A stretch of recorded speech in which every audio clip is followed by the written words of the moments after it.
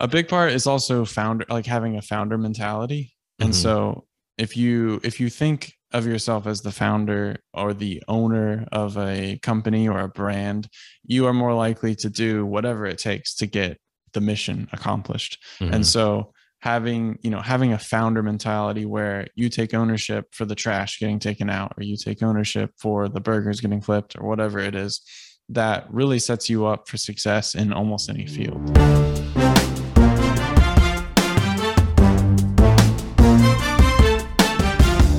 All right, so I will kick it off with a softball here. Did you see that Scarlett Johansson and Disney settled out of court with their lawsuit?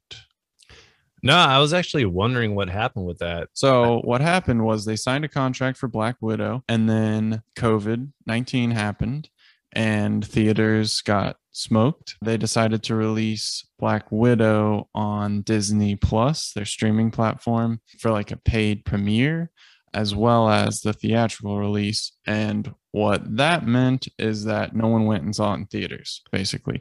So, Yeah. Scarlett Johansson and her team decided to sue Disney. Plus, it's her last movie as Black Widow. She's been doing this for 10 years, which is pretty Hmm. crazy when you think about it.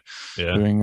Doing so many movies as the same character. They settled out of court, and she basically said like, "Hey, you guys didn't pay me like this part of the contract," and they said, "We already paid you $20 million." And obviously that wasn't enough, so they paid her some more, and the lawsuit is over, as is their So they settled. relationship. They Yeah. settled out of court. Yes. Yeah. Because for a lot of actors, those opening box office numbers definitely get factored in when it comes to, making that extra money aside from being paid for doing the acting gig. So I could see how that could definitely hurt because if a lot of people are paying for an extra level for Disney Plus, Right. and then they're just watching it there, well, then you can have five people over and watch on one person's premiere access versus having five people paying X amount of dollars to go in to see it in theaters. Well, Disney Plus for the premieres, they charge you $30. So, special price. Is it like a one time or do you have access? Good question. I think it's like a 24-hour rental. I haven't done it. Oh, interesting. When's the last time you went to a movie in theaters though? Last time was I saw Mortal Kombat when it was in theaters. When was it? Fairly In recently. April? Yeah. Okay. Okay. So you like waited to see something you really wanted to see, right, in theaters? Yeah, it's like the first movie theater experience I've had probably since, all the COVID stuff went down. The last movie I saw in theaters was the Lego Movie 2, and I may never go back. Just don't see Lego Movie 2 Right. or Lego Just Movie 3. Just maybe there's something else that's more worth watching. okay. So the next thing did you see is TikTok surpassed 1 billion monthly users. Not a shocker. They've only been around for 3 years.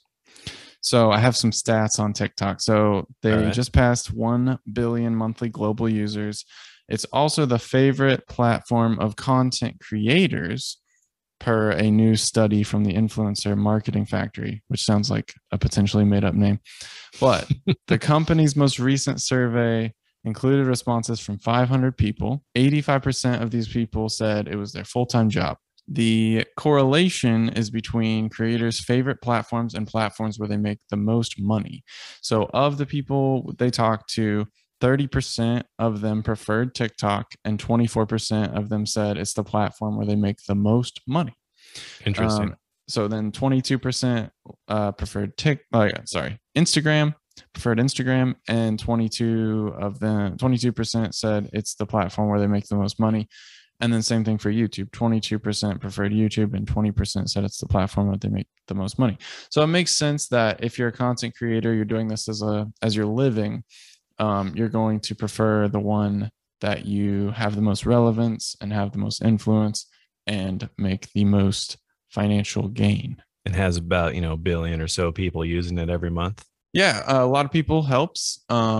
The scrolling algorithmic part of it was something that I kind of wanted to touch on because AI, artificial intelligence, is such a buzz phrase right now. Hmm. And I know neither of us spend a lot of time on TikTok. TikTok keeps appearing everywhere. So Hmm. I saw it this week in Beethoven. Basically, they are creating the 10th symphony based on a little bit of his writing before he died. And then artificial intelligence will write the rest. So I thought this was kind of interesting, just touching on like where we are in tech and music. Yeah, I thought I remember hearing something a while back that there was some kind of like AI software that basically has all these different things inputted of classical pieces that have been done over the Like helps years. you write. Sure. Yeah, so you can kind of more or less put something together that sounds like it was written by those types of composers because it uses these very like theoretical algorithms or whatever is put into it. So it's like anyone can put It's something like using together. the same rules. Yeah. Yeah. But then it's like nothing's ever going to be really more interesting than something that basically just sounds like someone who put, you know, Mahler and Beethoven and, put all this stuff together. And it's like, okay, well, it Sure. sounds like something that's already been done, but it's nothing that's really going to like break the rules or take anyone's job. I don't think. Yeah. I think a part where it would take someone's job if you're doing like stock music or library music that is very formulaic and stereotypical, it's Hmm. pretty easy for like artificial intelligence to replace that, I think. But with Beethoven, they are performing the work on October 9th in Bonn, Germany. And then they're going to release a recording of the symphony. So I will definitely check that out. Beethoven started work on his 10th symphony, but due to deteriorating health, wasn't able to make much headway. All he left behind were some musical sketches. And so now a team of music historians, musicologists, composers, and computer scientists, Beethoven's vision will come to life. So I think it could be interesting just seeing. Obviously, they're going to input a lot of Beethoven esque rules into Hmm. the piece and then have real players perform it. So I will keep you posted on how that sounds. Interesting. I don't know how I would feel if there was a piece of music that I was working on before I died, and Yeah, then someone's like, "All right, we're going to use technology to to finish it." bring your music back from the Yeah. dead. Watch it just like it resurrects him, brings him back, and he's like, "No, no, no, no, no, no, no, no. This is all That's not wrong. what I was. This is all wrong. That's not what I was going to do."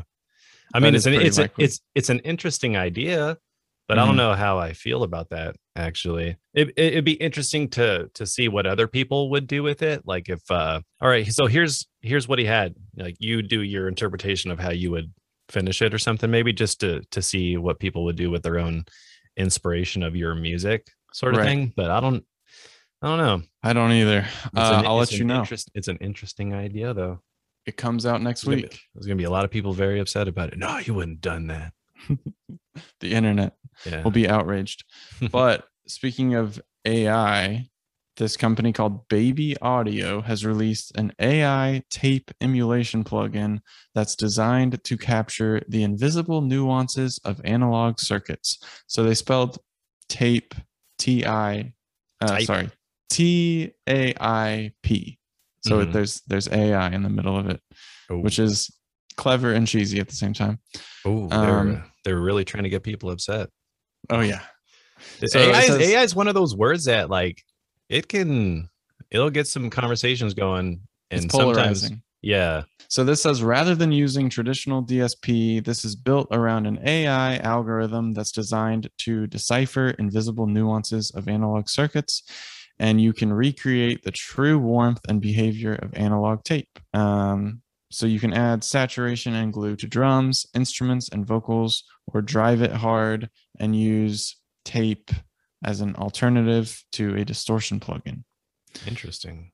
So I think I saw someone maybe it was Dom. I think Dom had a video where he was talking about it. I don't know why, because that name sounds very familiar. I haven't had a chance to check it out. Sounds interesting though. yeah, I think it'll be interesting to see. Obviously you have to separate the buzzword popularity from like actual features, but I think it'll be interesting to see how plugin developers use artificial intelligence moving forward. Like we did talk about Ozone having the mastering assistant that Hmm. listens to your track and shows you, dynamic areas or frequency spectrum areas that you could fix. Yeah, I've always thought that was really interesting. I mean, like the other day, I was just sitting and I had a random thought of like how computers and all this stuff kind of came to be.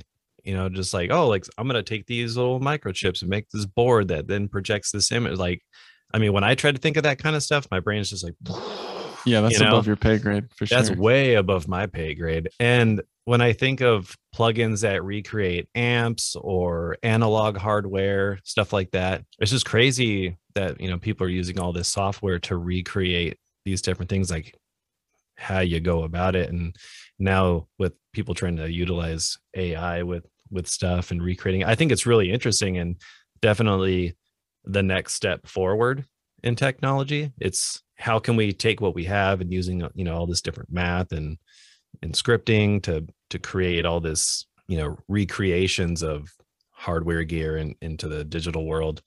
It's yeah, it blows my mind when I think about it. Yeah, it'll be interesting to see how it kind of progresses moving forward. Do you watch JHS Pedals YouTube channel? Mm-mm. Do you have any JHS pedals? Are you familiar with the brand? No, actually, I don't think I've ever heard of those pedals at all. Okay, so they're big in like the worship music, like church music arena, as well as like country, and I guess some genres that you're not really playing.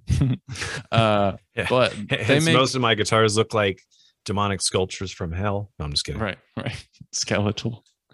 Uh, Basically, they have like a large line of pedals, and they're all kind of like in the boutique arena of overdrives and delays and some interesting like tube distortion, stuff like that. Hmm. But they have a really great YouTube channel talking about the history of pedals, and they just made a video fairly recently about pedal order, Hmm. and this also applies really well to plugin order in an effects chain.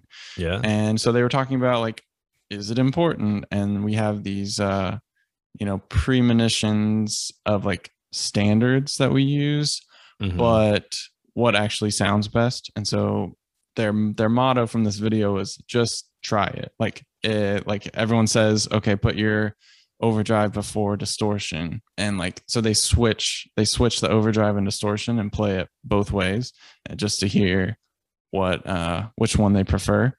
And Hmm. sometimes it varies song to song. And then so he talks about the fuzz should always be the first thing you plug your guitar into, because it's like a really dirty circuit that hogs a lot of signal. Mm. And if you put it at the last part of your signal chain, it just sounds really trashy. So that was kind of interesting. And I don't know if you think about effects chain order when you're mixing, but that's something that I play around with like, reverbs in front of delays or delays in front of reverbs, modulation earlier, later in the chain. Yeah, I definitely think about it. I feel like I don't think about it as much because I have certain standard moves that I do. Like Right. when it comes to first in the chain, usually it'll be like an EQ. Try and like Totally. filter out everything first because I've seen a lot of debate as far as like, do you do compressor first and then EQ, or EQ and then compression? But it's like how you EQ something going into a compressor will affect how that compressor can react. Mm-hmm. So it's one of those like tomato type things. As far as like reverbs and effects, I don't really think about that too much because I generally use those on effects tracks Mm-hmm. and I just feed into them. Well, I'm not really thinking about it too much from a RAM point of view now, but back when you have limited resources, you can't just throw some giant RAM hogging reverb on every single track. Plus, it's kind of pointless. I would do the whole like on a group track or in Cubase, you can have an effects track where you put one black hole reverb or some orchestral reverb like Liquid Sonics or something. And because some of those can get pretty, resource hogging. Mm-hmm. So I generally think about it as like someone who has a rack with a bunch of, hardware effects. and it's like I'm just feeding into that. That's kind Yeah. of how I try to think about it these days. As far as like actual hardware pedals, I definitely used to think about that when like the early days of playing in bands. Of, you know, I used to have a pedal board with like a distortion. I think I had that red whammy pedal. I had a Nice, delay. nice. I think I might have had a chorus pedal. I had a wah. I had a Steve Vai Bad Horsey wah. I would definitely experiment or think about that kind of stuff then, because how where you place your delay can definitely, you know, have an effect, or Hmm. where your distortion is. Because I didn't use the distortion on the head that I had back then. It was just kind of this like cheapy Marshall one, but the main distortion was from I think it was a Digitech Metal Master pedal that I Oh, had. baby. It probably sounds like horse shit these days, but back It then got I you thought, through. yeah, back then everyone thought it sounded cool. Like I was like, oh, it sounds pretty heavy, you know.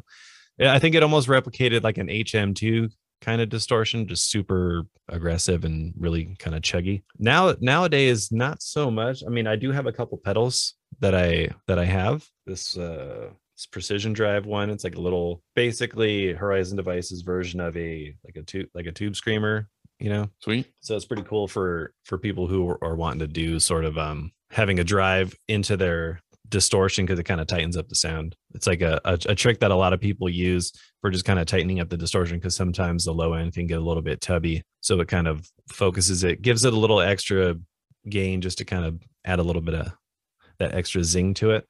Some brightness. Yeah. And then most of the time, any time based effects, I just always ran them through the effects loop. So I didn't really think about it too much as far as where reverbs and delays sit, because I would just throw it through the effects loop, and it's kind of like its own little pathway. And Sure. then overdrives and stuff always into the front of the head. I know you definitely have a lot more pedals and like a whole little pedal board. I remember you I think on your YouTube channel you did a video talking about it a while I back. did, yeah, a while back. Nothing's changed on that front. I still have all those pedals, and I run synths through them as well as guitars. And so, yeah, I do distortion first, coming from whatever is being signaled. So the guitar into distortion and overdrive, and then into like modulation, pitch effects. And I don't use a compressor on that board. I'll typically use those as plugins. But then reverb, delay, then reverb. I guess Using your hardware pedals, have you noticed a specific change in sound by going delay reverb or reverb delay? yeah. If you do reverb first and then delay, your delays become much more present and like distinct. You can hear the actual delays happening. If you flip that and do delay into reverb, the reverb washes out your delays. So that's sometimes a good thing. Like if I'm making ambiances, I usually prefer doing delay into reverb, and the reverb kind of just spreads it and washes it, but they're less distinct, if that makes sense. Totally. Yeah, that's cool. Using those pedals and stuff in your computer, especially if you're doing like ambiances and stuff, how do you go about routing it? How do you do that? Typically, if I'm recording those, I will just plug my synth into the pedal board and then plug my pedal board directly into the interface with the DirectBox, Mm-hmm. and then record it like that. I'm not typically doing like an effects loop, but I can do that with the interface where you know, plug the output into the input and then output into the input of the box. Mm-hmm. But typically, I'm just using it as like an instrument, and playing, turning knobs. That's the fun of getting out of the DAW, is just turning real knobs and Mm-hmm. moving faders.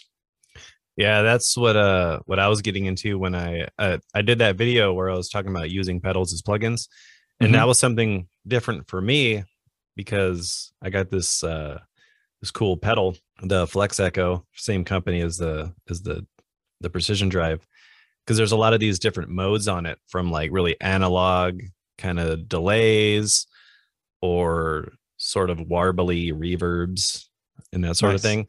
And I was like, well, that'd be kind of cool to experiment using hardware pedals in the computer. So it's like trying to kind of merge the two. It's definitely an interesting way of working. Sometimes you have to bounce stuff out in real time, just because the way things work, it's not always just going to render out the way you want. So it's a Sure. little bit of a different workflow, but it's definitely an interesting way of working. I've definitely wanted to get into experimenting with hardware stuff for like mixing and mastering, like Hmm. using some kind of hardware compressor, running it through and stuff like that. Because I think it's just when you use plugins all the time, you eventually want to experiment with some different stuff. Like I wonder if bringing in the analog, if it really affects it. Sure. But I just can't bring myself to just forking out the cash for that stuff. They're getting cheaper all the time though, because no one wants them anymore. Yeah, everyone's just like, I got this plugin that does everything, and I could run 1,000 of them on the same Right. track. I don't need you no more. Right. Yeah, and plus there's a lot of companies that are making clones of some of these really expensive pieces of gear. Totally. So you can always get those, replications of like SSL hardware and stuff like that. I Have you see that seen a lot. the DIY kits where you build your own, like a Neve clone or something like that? I want to say yes. Like I've seen where people have like those little, it's like little modular strips where they'll just like boop boop boop. It's kind of Yeah. Well, it's like Legos for adults, basically. They just send you a box full of parts and you have to solder it all together. Oh, so you actually put the unit together yourself? Yeah. Yeah. Oh, wow, that's pretty interesting.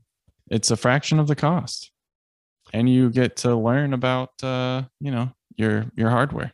Yeah, you just better hope you do it right. That's part of the fun. Yeah, that's the thing about me. I get too nervous about that sort of stuff. That's why when we were putting together my computer, I was like, Nathan, can I get your help? Because I never put together a computer, so that kind of stuff makes me nervous. Sure. So it's always good first time around. You don't want to connect something to the wrong thing, especially because when you have all these parts, you don't want to mess something up. They're expensive Legos. Yes.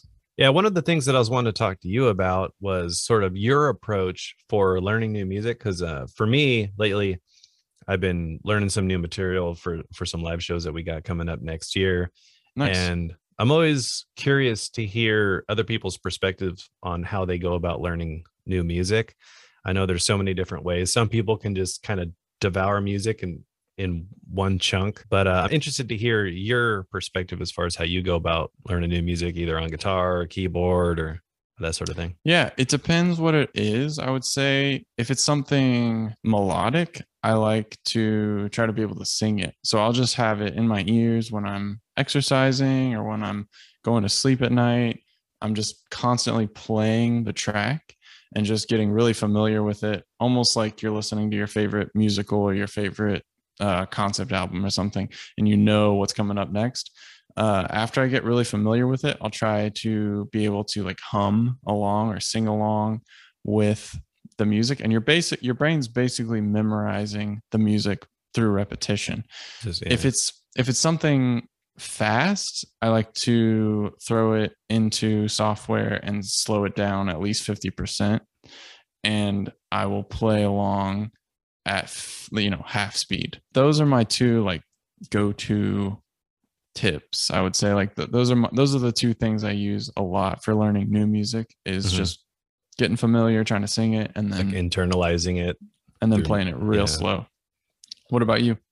For me, it kind of varies. I mean, for the stuff that I'm playing, it's very like physically demanding stuff on the guitar. It's like no real like room for breathing too much. Sure. So a lot of it is just like a lot of different notes and stuff like that. So I feel like for very busy music, I usually what I'll try to do is I'll break it into small little chunks. So I'll be like, all right, like let's get the intro.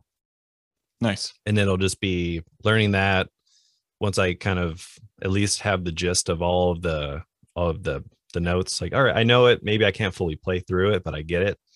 Then I'll move on to the next part. And then usually what I'll try to do is like work from like, beginning verse into the chorus or something like that. Sometimes if there's more parts that are a little bit more busy or really tough, I'll just focus on that just over and over. Or if there's like a weird part where it's like odd time or it's really like throwing me off every time I know that part's coming up, I'm like, oh God, I'm like dreading it.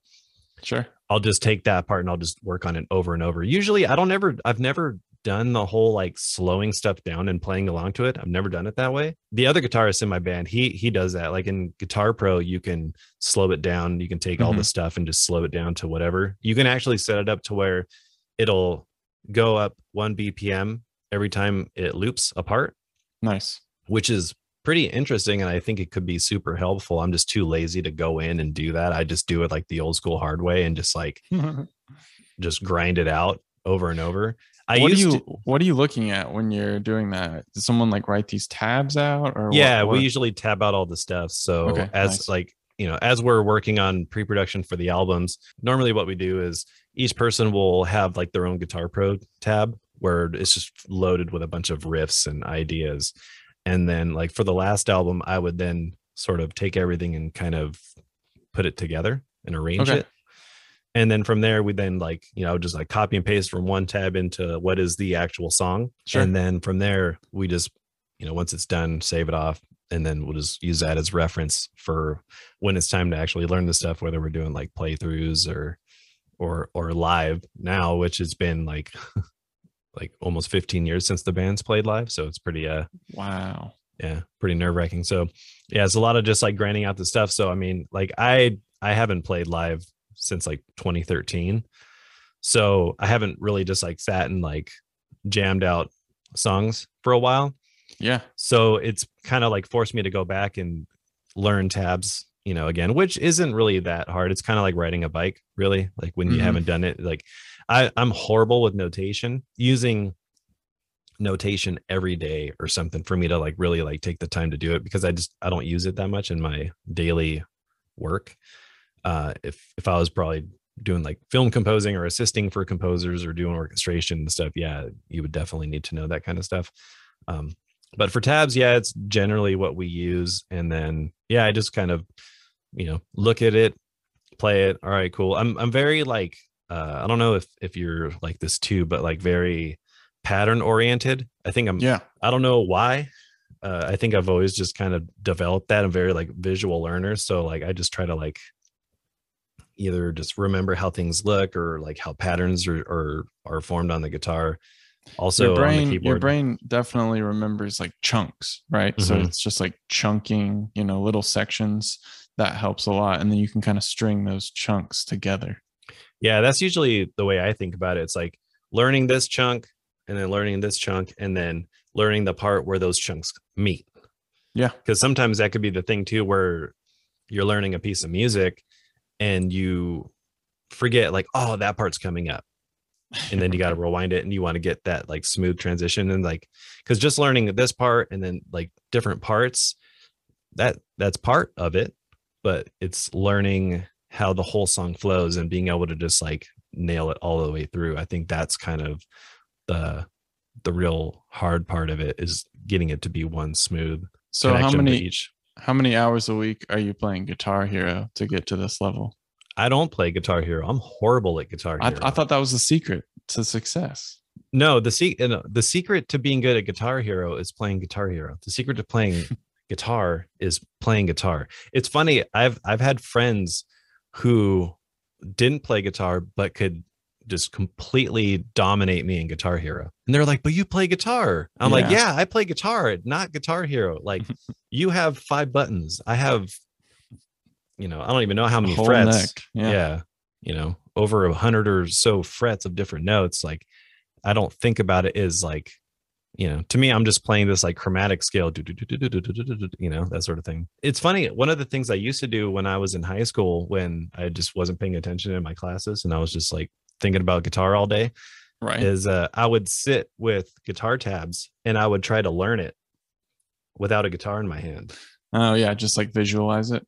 Yeah. And I think that's another reason why learning with tabs is fairly easy for me, especially when I think of the pattern stuff, because I could just sort of imagine it's like when you play guitar enough, you can basically play without looking. Like it's just Totally. you've internalized these patterns and scale shapes, and even like if I'm playing certain like inversions of a minor arpeggio, when you have this kind of like half step and whole step shapes, even if you were playing, let's say like a G major scale where you have whole step, whole step, whole step, whole step, half step, whole step, half step, whole step, then like in that same half step, whole step, if you like invert your fingers, now you're doing part of a first inversion minor arpeggio sort of thing. So I would always try to see how these different shapes connect with each other, and just by I think doing that kind of stuff too in your practice, it helps when you're learning music too, because you just sort of relate it to everything that you know. And I feel like that's kind of how I've always tried to go about it with everything.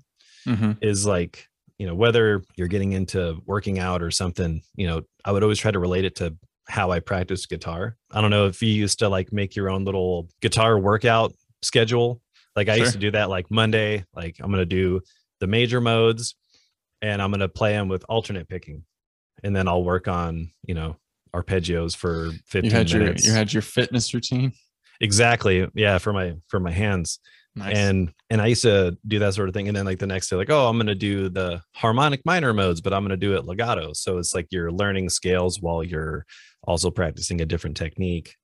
Or you can do the same thing with like, oh, I'm going to do this set of modes, but now I'm going to do it like tapping, where it's like hammer on and tap, so kind of doing the whole like killing two birds with one stone sort of thing. And I assume you guys are not playing with the music on stage, so you're memorizing everything. No, I've never done that live, and I'm yeah.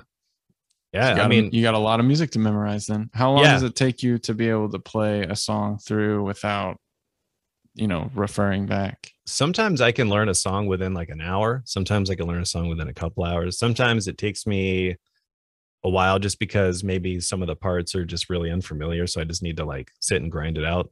Sure. Like there's times where I've had songs where like I've listened to them so many times that it's just a matter of like learning what the actual notes are. Because one of the things I used to do before I even got a guitar was I used to listen to it and try to imagine like what they were doing. So if it was like dun dun dun dun dun dun dun, I'd be like like kind of sort of air guitar it. You were playing air guitar, yeah. And but then once I actually got a guitar, I can kind of mimic it. I wasn't playing any notes or chords, just kind of like hitting open notes, or Sure.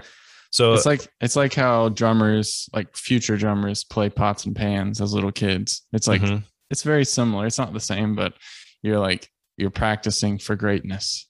Yeah, it's just like playing air drums, or if you're like doing that sort of thing, it's the same thing. You're connecting when your foot lands to when your right hand goes down, what your other hand is playing on the ups or downs of the beat and that sort of thing. I mean, of course, you definitely want to practice on a real kit if you're really doing it, but a lot of it is very mental. I feel like I can sit and probably practice a song in my head, because I remember hearing this thing, a guitarist, Steve Vai, was saying, if you can imagine yourself doing something like completely, like if it was really happening, you can do it in real life. And I guess what he used to do was he used to imagine himself, playing with the guitar, like, whipping his arm around and doing all these crazy moves and stuff. And if you ever watch some of how he plays, he does that. He'll just like whip the whammy bar around and like move his hands and do all this crazy stuff. And you just hear all this like wild music coming out of his guitar. And I've thought about that, when, let's say there's like a lick or something that you can't get down. It's like, if you can't even imagine yourself playing it, you're not going to be able to play it, even when you have a guitar in your hands. Sure. Like, it's like you still fumble in your head, even when you're trying to imagine it, like if you were, really running through it. So it's just more of like connecting the mental with the physical. And so if you are listening to, let's say, all the notes to a piece of music, and then you just listen to it, you can, or like mentally practice everything as if you were really playing. Like, I don't know. I mean, that's just kind of what I've always tried to do, because sometimes you can't always have a guitar in your hand. So, I used to, even like sometimes when I would be walking around at, at work and old jobs, I would just kind of like imagine like, playing certain things as if I was playing it, just air guitaring it. And it's still a valid form of practice, I think, if you're composing in your head. Yeah. Or just practicing in your head. Mm-hmm. And then you go home and it's kind of like, oh, okay. Like you're, probably like 50% there. Just got to put your hands on it. Yeah. I think the brain is, the thing you're actually practicing and rehearsing. And so if you're visualizing, 1, 3, 2, 4 kind of exercise, it's pretty easy to actually put pen to paper later. Mm-hmm. Okay. So I saw a couple things that I wanted to share with you. Do you know who James Clear is? Never heard the name. Okay, What's he about? nice. So James Clear is a best-selling author. He wrote a book called Atomic Habits, Hmm. and you should definitely read it. It's all about habit stacking and basically creating habits that build on top of each other, and just basically creating discipline in your life and managing success. So he wrote something on his newsletter, and it is how to build a career in 7 steps. Number 1, do great work. 2 is share it publicly. 3 is cold email people 2 steps ahead of you. 4 is talk about your work and trade ideas. 5 is host events and meet in person. 6 is become friends. And 7 is rise together. Nice. So that is how to build a career in 7 steps. And the one thing, number 3 is what stood out to me: cold email people 2 steps ahead of you. People are really scared to send cold emails because we fear rejection, but cold emails pretty much have set me up so far. Like, I cold emailed Sound Iron when I was looking for a job doing music software. I cold emailed all of my music studio internships. We get cold emails from people asking about being demo composers. Yeah, reviewing products, stuff like that. Yeah, I mean, the worst, like the most obvious thing that's going to happen is they don't see the email or they ignore it. And then pretty much worst case scenario is they say no to whatever you're asking. And so if you think of it from a law of large numbers or a numbers game situation, the more, cold emails you send and shoot your shot, the better your chances are. Yeah, that's something I see people talk about, especially on forums or, different social media things. Like, how do you go about landing the gig? Yeah. I mean, if you're doing that thing where you have like a template and you're just blasting that to everyone's email, that might not be the best way to go. Well, like everyone recognizes a template email at this point, especially if you don't even add like any personal info about the company you're emailing, like research you've done as far as what they're about. Yeah. Like, insert name here. You put the wrong, you leave the wrong name that you copy pasted in. Yeah. I'm sure there's some people out there guilty of that. Yeah, I've always liked to at least try to, like, if you're gonna, try to get some composing gig or something, at least do some research on the company, or hopefully, like, not like there's no point in just like cold emailing people for the sake of cold emailing people, just like spamming. Yeah, it's like you're gonna get probably the results that you put in. Exactly. That's a good way to put it. Which is none. And then talk about your work and trade ideas. I really liked that because there is kind of a persona of like hide in a cave until you create your masterpiece and then come out and show everyone. And we live in a different age now where it's much more show your work as it's being created.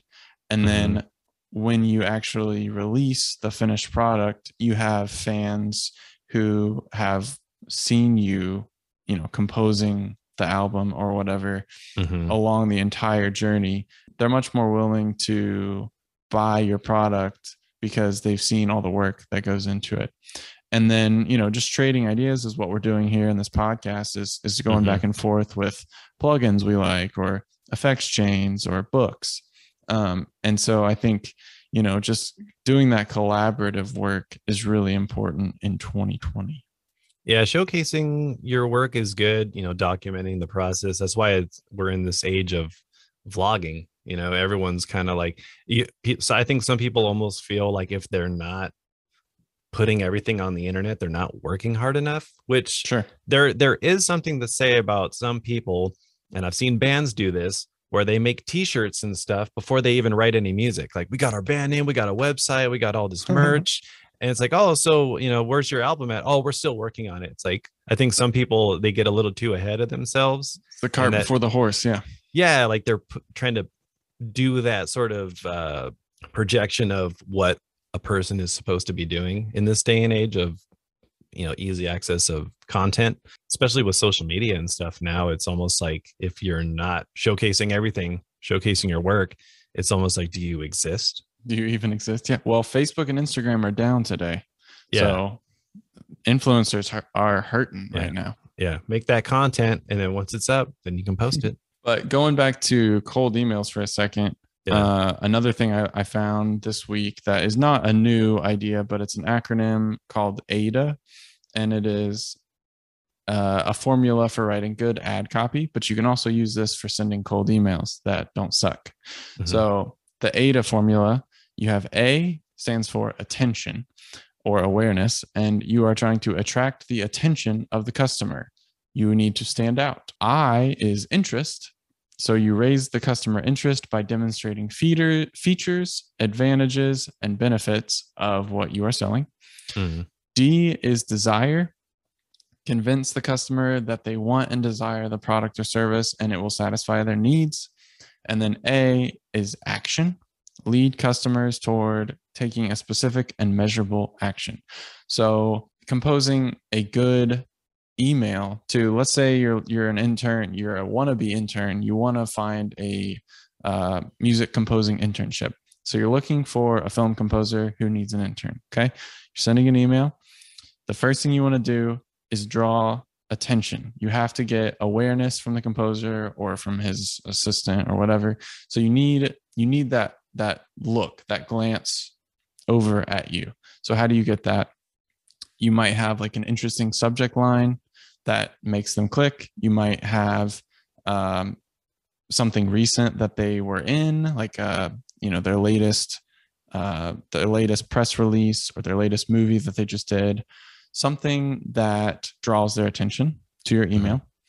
Then I is interest. So we need to raise the customer interest, in this case, the film composer interest. So how do you draw interest to yourself or to your craft or to your career? Mm-hmm. And the easiest way to do that is by offering ways that you can help them. Yes. So a lot of people send an email asking for a handout. So they say, mm-hmm. like, how did you do this? I want to borrow your time. Let's meet for coffee. All of these things are fine and good, but if you get 100 of those emails a day, you just end up ignoring all of them, right? So there's no attention or interest there. How much coffee can you drink in a day?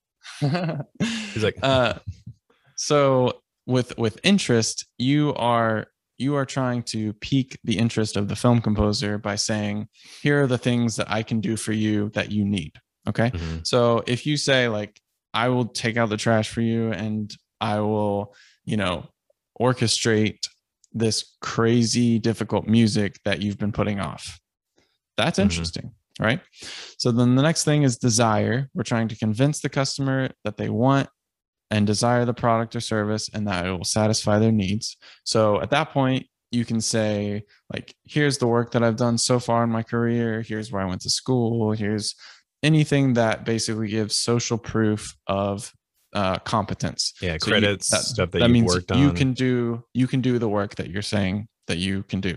Mm-hmm. And then action. So you want to lead the customer toward taking a specific and measurable action at the end. So the last part of your email needs to be a call to action, and the call to action should be like, call me back or send me an email back or text me if you're interested in what I'm offering. Yeah, if you'd like to talk more, feel free to reach out or leave some kind of, email links to your website or something, phone number, whatever. Right. So that would be the call to action, and that you want to specifically have just one thing you want them to do. So if you're sending a cold email, you want an email back, okay, mm-hmm. or whatever. So I like that. It's very nice and simple, and you can kind of build almost any sale using those 4 letters. Mm-hmm. And I also think if you are genuinely interested in trying to work for somebody, you'll put a little bit more care and effort into the email. Especially if you really do like this person's work. Let's say it's a composer and you want to assist with, doing stem bouncing or, even maybe helping them with their social media. I mean, there's a lot of composers who, there's a lot of people out there who know, like we were talking about, it's very important to have a presence.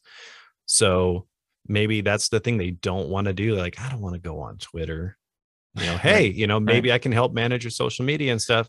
And then also maybe help with something else, like learning how they go about exporting stems or taking out the trash. I mean, I know when back in the day, I had a friend who had a studio, and I was kind of getting into wanting to maybe intern at a studio, and Sure. he was like, yeah, man, if you're down to help, straighten up, then I'll show you how to mic stuff, take care of a session, setting up sessions and using Pro Tools and stuff like that.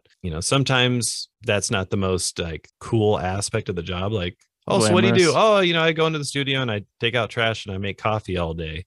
I pulled weeds for one of my studio internships. Yeah.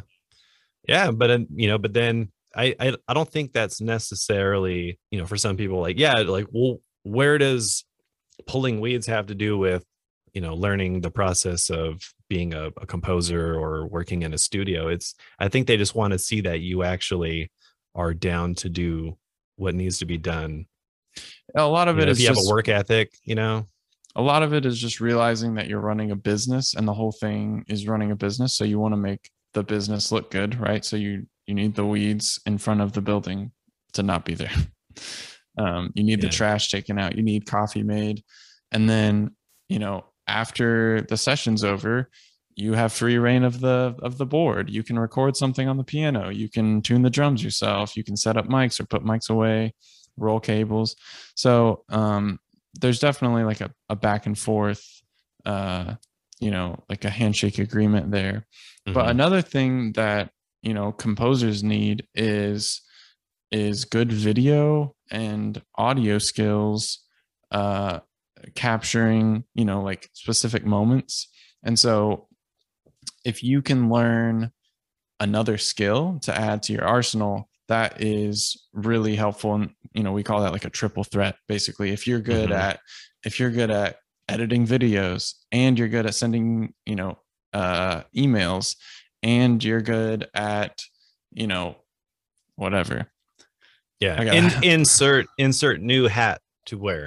Yeah. And you're good at building websites, like those three things combined makes you a very valuable asset to a team.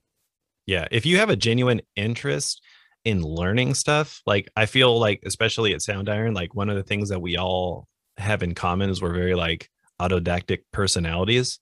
Sure. It's like, if, even before I ever had the opportunity to work for Sound Iron, I was, videoing myself, editing my own videos, learning mixing and all this stuff.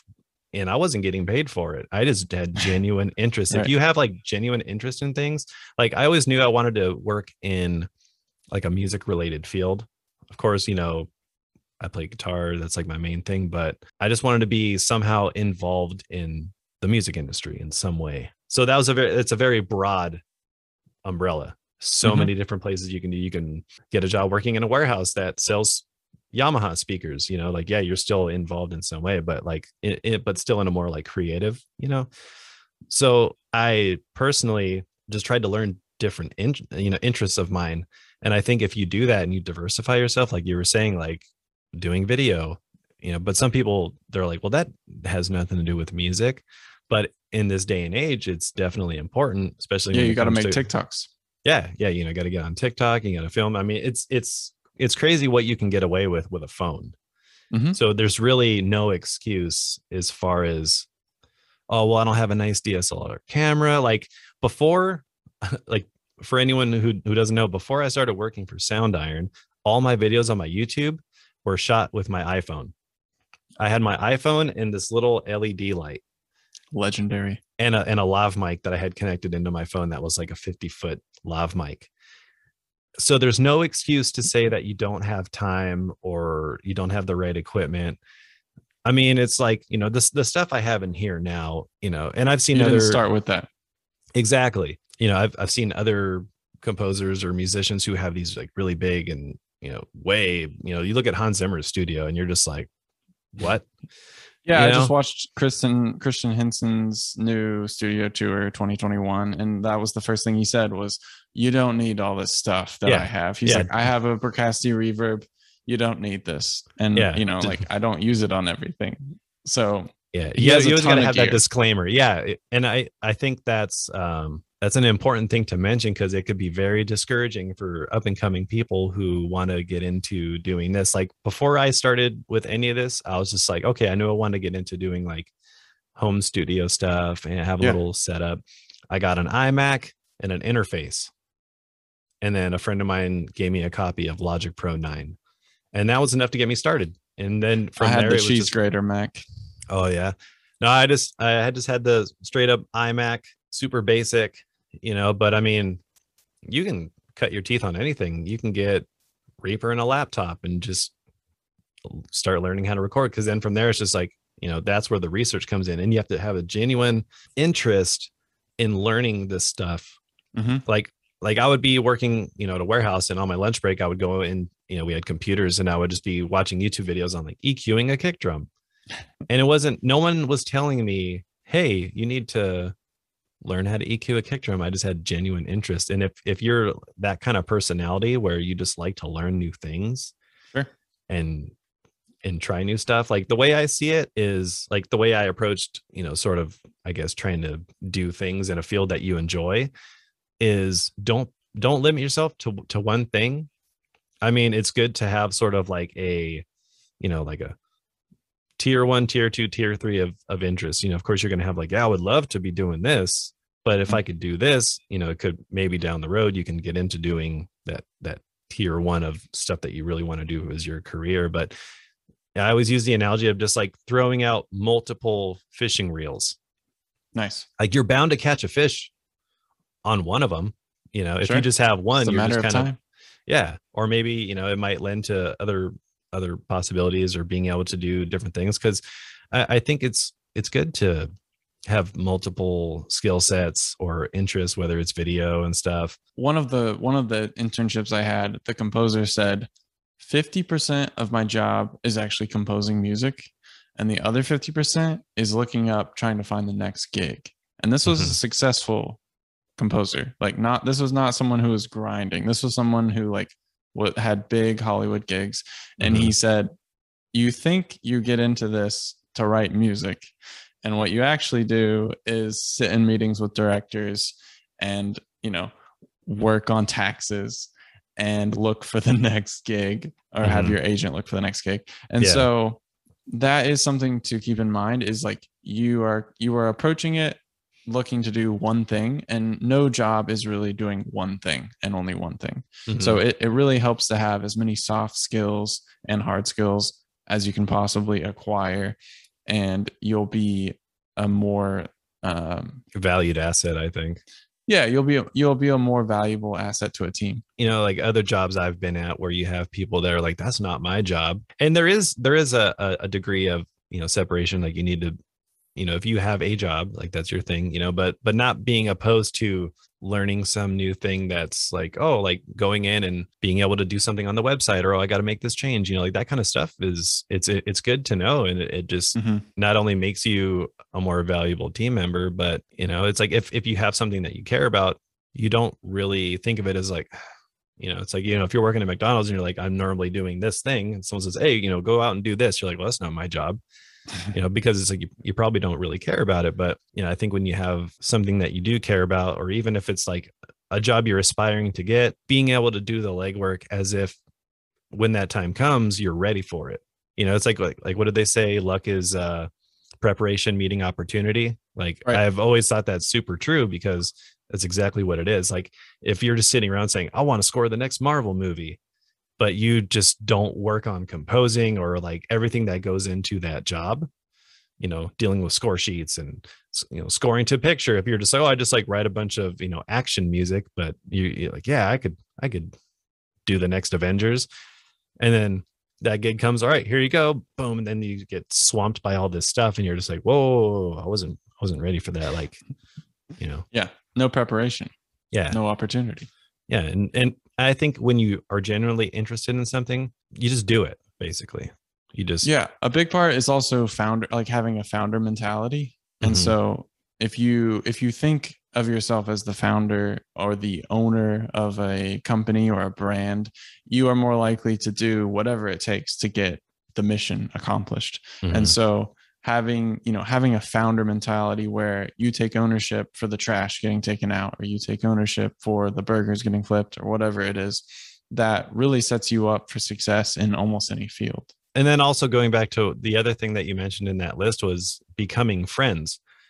I feel one thing that you should genuinely do is just make friends with people. Right. That is something that is funny. So you get told to network, right? And then everyone's like, ooh, networking's gross. It's actually, if you stop using the word networking, it becomes a lot easier because you're just gaining friendships that have synergy. You hit up your director friend about the new indie film that he just started work on and say like, hey, if you need, someone to hold the lights or whatever, I'm interested. Or if you need some temp music, I can compose it for you. That's the kind of thing where you find a hole and fill it. And becoming friends with people who are doing creative work basically ends with you getting jobs in a creative field. Going back to like, think about it when you're in high school or just in your life, like you don't think about like, I need a network. You just meet people. Or right. you meet lots of people, but then there's some people that you really click with, maybe like, oh, like, you're into music, I like music too. And then you just kind of become friends. And then you're in a band. Yeah, exactly. Like I've had opportunities, doing work for composers just out of just becoming friends with them or having genuine interests or similar backgrounds or something like that, doing stuff in metal or something, and then you just kind of become friends with people just out of having a cool conversation. Like if you're that guy who just like shows up and starts passing your business card to everyone, you don't want to be that guy who's like, oh, stay away from that. Everyone's just hanging out, maybe having some drinks or something. You don't want to be that punisher that just goes up to everybody and is like, hey, I am this. I need you to hire me for this, like right. People get that all the time. I did hit up Junkie XL like that at NAMM a little bit. Yeah. I'm just kidding. He's like, you and everyone else, buddy. No, but yeah, just like be cool with people. Like, cause then when people talk about you, like, oh yeah, I remember, I met him, he's cool. Or, we had seems like a nice guy. Yeah. It's very, very much not about handouts. Like you don't want to be walking into a place with your hat in your hand and saying like, hey, I'm desperate for a job and I'm looking for work as a film composer, because you and everyone else. Yeah, get in line, man, because everyone else is trying to find work too. And that's the thing. But, but everyone also like has their own specialties. And I think that's something that people should definitely focus on more, especially when it comes to music or trying to stand out. Like people say, be the best version of yourself. Don't try to be a copy, sort of thing. And it's like, and I know that's something I've talked with you about, like having your own strengths. Like for me, it's not playing keyboard, like that's not my thing. So it's like, okay, well, if this is my weakness, focusing on your strengths and that sort of thing. Not to say that you shouldn't work on things that you're weak at, but focus on the things that make you unique. Yeah, you can set up the game to play to your strengths. Yeah. And also going back to the thing that we were talking about, like I think Gary Vee has a book where it's called like Jab Jab Punch or something like that, where it's yeah, I know what you mean. Yeah. Jab right hook, I think. Yeah, something like that. And think about that when it comes to the gross term of networking. It's like, don't just right out the bat, hey, what's up, man? How you doing? So do you need do you need this? Sure. Or like, hey, I need a job. It's like, that doesn't always work. And most of the time, if you do that, you're probably going to get the same sort of response. Like you said, putting yourself out there in the sense of how can you help somebody? Because that's really what it comes down to. It's like, how can I help you because I want to learn or that sort of thing. So the whole, like going back to the whole jab, right hook sort of thing, it's like, don't just come right out of the gate and just start punishing people. Just be cool, have genuine conversations. Cause like, that's the stuff that people remember. You're like, oh, like, oh yeah, I remember him. We were talking about fishing for an hour and a half. Right. We're both from Boston. Yeah. We always go to this one coffee shop and like, for some reason they knew about it, and that's the stuff that I think people remember. And then if down the road they hear, oh, he actually, he's a drummer. Oh, actually, I need some drumming on this thing that I'm working on. Would you be down to do it? And because you have that genuine friend connection, that could lead into something that maybe you never even expected, just from just being a cool person. And and you happen to do this. People hire their friends. A lot of times, like you said, you didn't get the gig always because you're the best person for the job. It's just because, hey, they want to work with you. Exactly. So work on being a cool person instead of passing your business card around. Nice. Yeah. But keep them in your back pocket because sometimes people ask for it. No, burn them. Yeah, burn them all. So my recommendation for this week is a documentary on Netflix called Count Me In. And it is a drummer documentary. It interviews a bunch of drummers. The drummer for Iron Maiden, he's like an old British man. Nice. Charlie Watts. They talk about a ton of drummers and basically like drum history from the 50s where, jazz was prevalent into the British, invasion, and how, playing straight hi-hat stuff was like very foreign. And then just like this sweeping wave of music that came with all of that and the history over the past 70 years of rock and roll, specifically rock drumming. And it was really cool. One of the parts, the drummer for Foo Fighter was saying that he was in like 4th grade and one of his friends sat him down on a drum set and he was like, yeah, so you start with the hi-hat and you just count to 4 over and over again with the hi-hat, and then try to put the kick on 1, and he puts the kick on 1, and then the snare on 3, and he's just like does it really easily. And the guy just looks at him, he's like, you're a drummer. And he's like basically a lightning bolt hit me at that point in time where my life was never going to be the same because drums just came so naturally to me. And he said by the time 5th, 6th grade rolled around, if you're not like the funniest one or the best looking one or the smartest one, you need something to basically like wrap your identity around. And so that for me, that was drums, and drums became like my armor. And I felt that like so strongly from guitar because that was around the same time that I found guitar, and guitar just like became my identity as a middle schooler, where it's just like, I'm a guitarist and that's all I do is just play guitar. Oh, you started playing in middle school? Yeah. 12 years old. Wow. Dang. I didn't start playing until I was probably like into sophomore year of high school. Yeah. It's funny because, there are a lot of musicians who have dealt with like bullying or things like that. And I was definitely no stranger to that. So I think like when I found guitar, it was kind of like my thing to kind of hide away in. And I remember the first time we convinced my music teacher to let us play Crazy Train in the steel band. Nice. So we were playing in front of the whole school. People would always, see me walking around or whatever, with a guitar case. And then I remember after that, all these people were just like, whoa, you play guitar? Like it was like this thing. And that was like, oh, you're that guy with the long hair and you play guitar. Like, oh, it was, that was cool or whatever.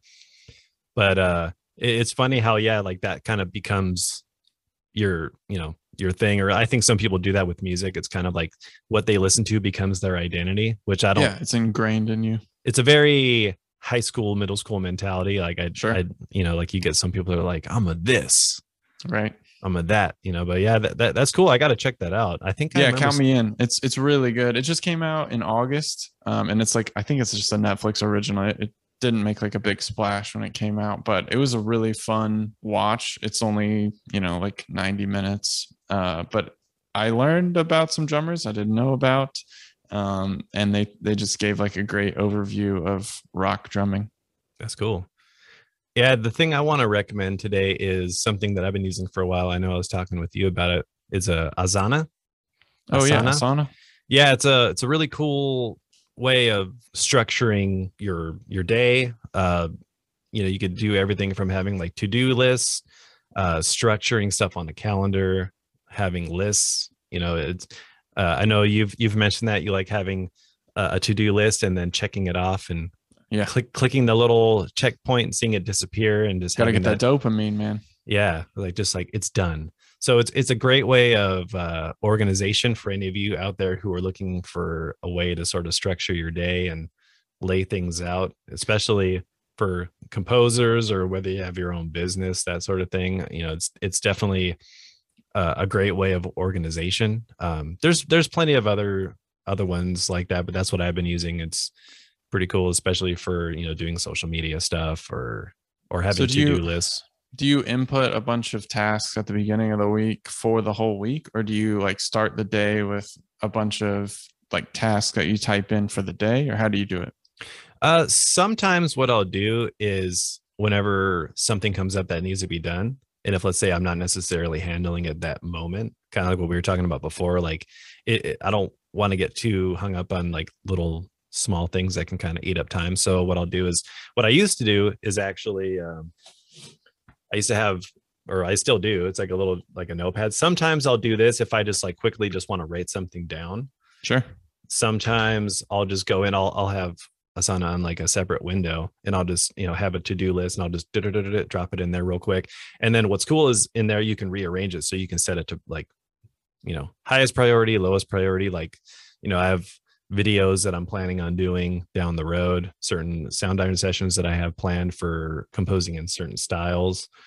So it's just more of like a place to drop either things that I want to do or things that I need to do. Yeah. Sometimes I'll do it for like a day-to-day thing, or mainly what I like to use it for is like a things to do. I'll arrange it in priority. And then there's also a calendar. So if I'm like doing certain social media posts, I can be like, oh, you know, I know on this past day I posted about this. Nice. So it's a good way of not overstepping and posting the same stuff all the time, or just being structured. And there's a lot of cool things you can do with it as far as structuring and scheduling your day or blocking out time. So it's pretty cool, super useful for anyone who's, you know, trying to find some other method of staying organized. Nice. I use something similar called Todoist, and I have a app on my phone, and I have the desktop, or it's the web app, and I have a whole list of sound iron stuff, and then I'll plug in like anything